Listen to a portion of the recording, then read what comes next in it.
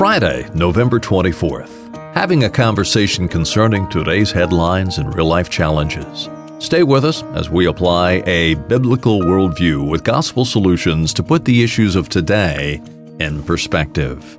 I'm Tom Lamprecht. With me in the studio is author, pastor, conference speaker, and adjunct professor Harry Reeder. Harry, I'd like to take you to a number of stories today. I'm going to highlight it with a story out of the Washington Examiner. Of course, our listeners are probably no doubt familiar with the situation Roy Moore down in Alabama and the accusations about him dating underage girls. Now we have Al Franken in the news and his situation groping an individual on a Middle East USO tour for our military. Now, the Washington Examiner is reporting an individual by the name of Bill O'Neill, who is an Ohio Supreme Court justice and Democratic gubernatorial candidate. Last weekend, he came out on Facebook and said, hey, I'm going to save my political opposition some research time. I'm just going to go ahead and tell you that I've had illicit affairs with over 50 beautiful women. There was a lot of pushback. He offered an apology. The odd thing about this is an individual would have been ashamed about this behavior just a few years ago. Now we have a gubernatorial candidate.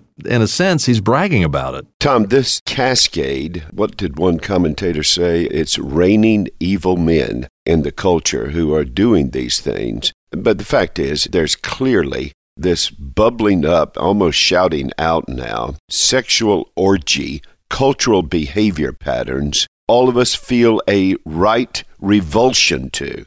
From a biblical world and life view, I want to point out three things. It is very clear that while this is throughout the culture, notice where all of these reports are coming from. They're coming from the seats of political power in our governments, state and federal. And the second arena from which they're coming is the entertainment, celebrity culture.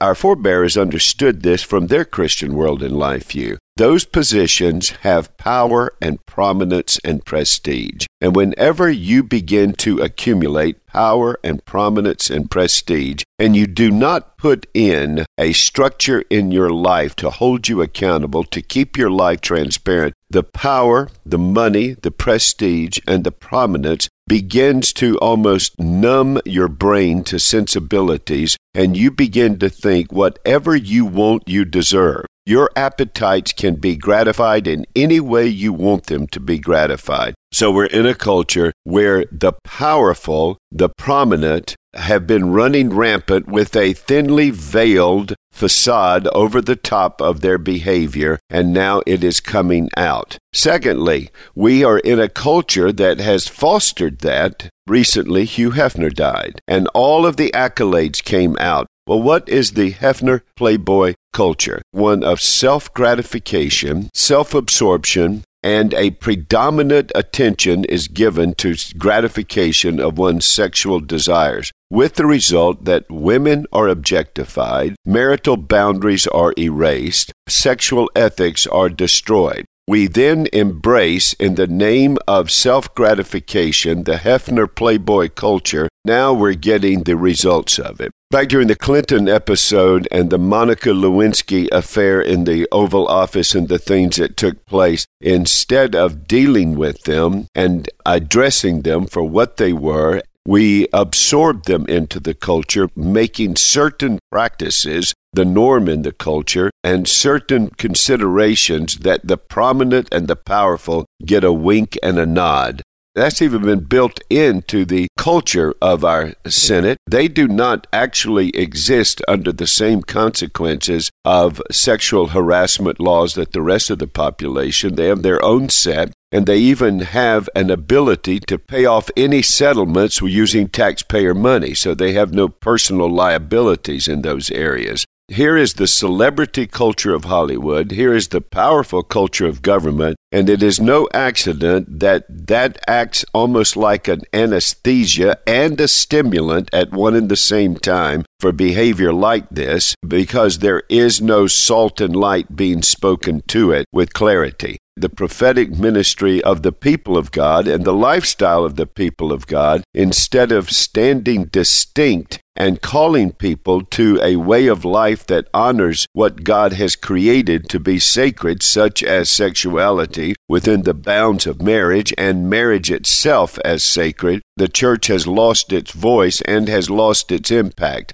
third thing I want to mention, the only ethic our culture now embraces concerning sexual behavior is the ethic of consent, and that is erased very easily. Romans 1, again, a Christian world and life view perspective. The reason this is bothering everybody is that in our God-given conscience, even though our conscience is not an infallible guide, God's Word is the infallible guide, but our conscience tells us something's wrong here. Romans 1 describes the pagan lifestyle of sexual immorality, sexual perversion, and social approval of it, and then it makes the comment, even though they do these things, they know the sinfulness of these things, and the work of the law is written on their hearts. In other words, the Ten Commandments and all of their sanctities, the sanctity of God, the sanctity of worship, the sanctity of marriage, the sanctity of life, the sanctity of work, the sanctity of sex, all of those are covered in the Ten Commandments. And the work of that, the ethics of God's law, deep down inside, we know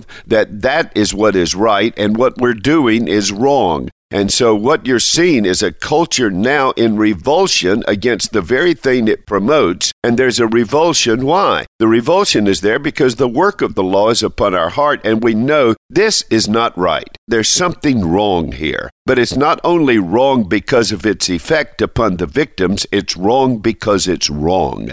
Because it's wrong, it will have deleterious effects, and it will bring destruction to the culture. And it will bring a sense of vileness and a feeling of filth that just pervades everything. And inside, our conscience is saying, this isn't right. But at the same time, in our rebellion against God, we promote it, and the powerful and the prominent, they have the avenue to do what they want whenever they want it with a thinly veiled cover over top of it. And then when this erupts out of it, we know it's wrong, and we know why it's there, and we know that there's really only one answer, and that is the gospel of Jesus Christ.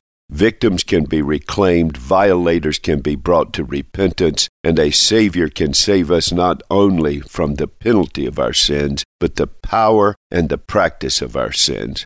We have to keep speaking prophetically into the public square. We have to keep promoting that which is good and right for public policy if we love our neighbors. I am being propelled back to the Great Commission of making disciples, of evangelizing and discipling, so that men and women of God know how to speak truth into the culture, and more importantly, will embrace truth in their lives so there's something different about them. And because of that difference, they become salt and light, and this evil becomes restrained. And the antidote to evil, which is the power of the grace of God in Christ, is proclaimed. Harry, you've laid out an accurate sequence of how we've had this cascading, as you said, of this sexual sin. Can we see a cascading of righteousness? To use the cascade metaphor, then we just desperately need a heaven-sent revival. If that happens, what you will then see, can I use another metaphor? You'll see an artesian well. You know, Tom, when you and I get together in Greenville and do some taping, we slip over to the golf course. When I had my dreams of golf at East Carolina, we would play that golf course, and on, I think it's the 14th hole, is that artesian well that just keeps bubbling up. And we would drink from it, and how refreshing it was.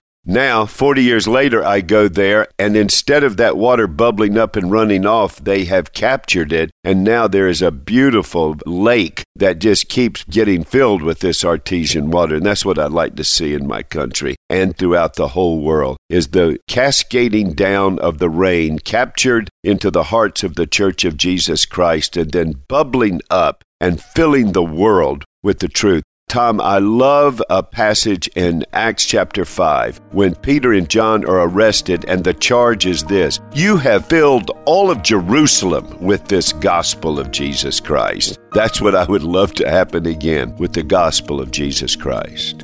May God's people pray to that end. As we close out, let me remind our listeners to download the Briarwood app. You'll have access to great Christian resources that will challenge your walk in the Lord Jesus Christ, audio, video, and written resources. It's yours free of charge. Simply go to your favorite app store, type in Briarwood PCA. Thanks for being with us this week. Have a wonderful weekend. Be sure and join God's people in the worship of our Heavenly Father on Sunday, then stop by again on Monday for a conversation and a biblical worldview application as we put the issues of today in perspective.